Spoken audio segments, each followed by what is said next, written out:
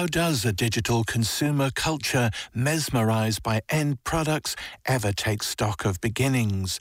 That's what Tim Ingold asked over the weekend when he spoke at this year's Make Symposium at the Crawford College of Art and Design in Cork. For Ingold, Emeritus Professor of Social Anthropology at the University of Aberdeen, part of the answer comes through art, but only when we understand art as a bigger and broader practice than we've learned to, only when art is a practice of seeing and learning from the world rather than a sector built around professionals. Tim Ingold spoke to Culture Files' Rachel Andrews about thinking and making in a post-digital world. It's a horrible word, but I think in a sense we should be artifying everything, and that it's not that we should add art or try and give more space for art alongside other subjects, but rather we should see that there is art actually in everything we study, because it's the process of study itself. That's what the art is. You can be studying anything and it's still art. So we should try and get art out of the ghetto, stop thinking of it as this sector, and rather see it as an aspect of the way in which we pay attention to the world. And what we see of art are expressions of that attention.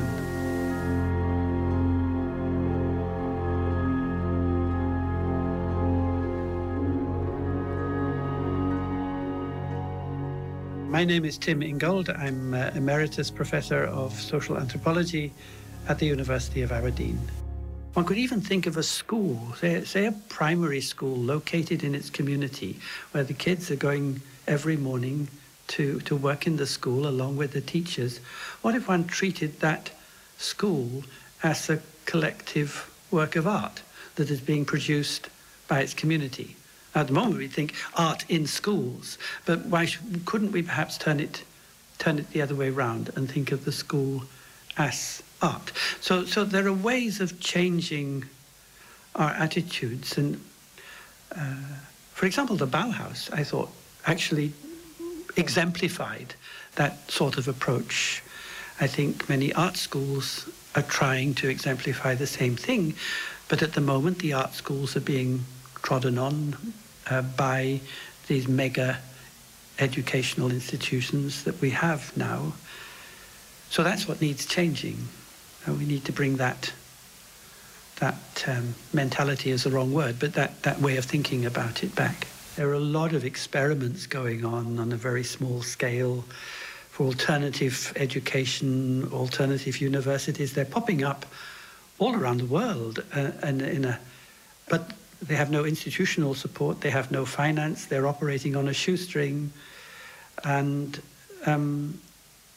so somehow they have to be brought into the mainstream so that they are considered worthy of public support, and that will require a lot of work.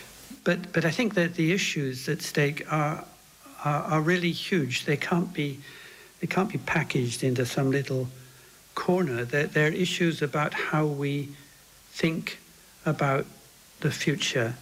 So what really made my heart sink, for example, is when I'm unfortunately from the UK. It's a rather sad country at the moment, but when our Chancellor of the Exchequer, who's a powerful man, gets up and says he has this grand vision for the future of the country, which would basically turn the country into a kind of version of Silicon Valley, dedicated to innovative new technology, grand companies, artificial intelligence. I think that is not a coherent vision for a living world. It's just the opposite. And that's what makes my heart sink, because so much of creative endeavor in our country and many others is being hijacked by this kind of agenda, and often for purely financial reasons or just to keep going institutionally. But it has been hijacked, and this is very, very damaging, I think, my own view is that the digital economy that everybody sees as the golden age of the future will maybe last another century at most. And we have to think about a post-digital world, because this digital world is not going to last. To rush headlong into that as though it's the only way into the future seems to me to be foolhardy.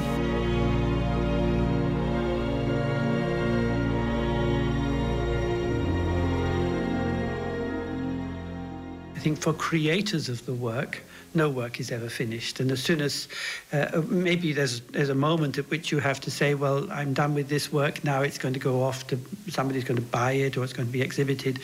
But as soon as you're already on to the next thing. So the work itself never stops. And a complete work is just something that is discarded along the way. It's the offcuts, so to speak, of a process that goes on. But we're all caught or trapped to some extent in a contradiction between that sense of continual creation of things, giving birth to things all the time, and the requirement of the society we live in for works to be shown, exhibited, possibly sold.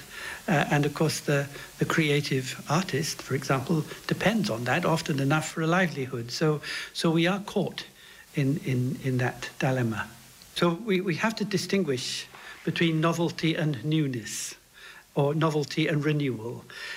So now, for example, we're just in the month of March, we're all waiting for the spring, and in springtime we're all excited because we have the feeling of a renewal of life.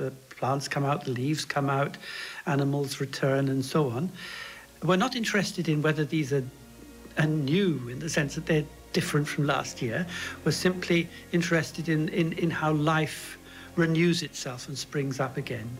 And with that process perspective that I was talking about, we celebrate the renewal of life rather than always expecting things to be novel, because novelty is not about new beginnings. Novelty is about a plethora of ends. And I think that in our consumer culture, our capitalist culture, we have become rather too obsessed with ends and have forgotten the value of beginnings.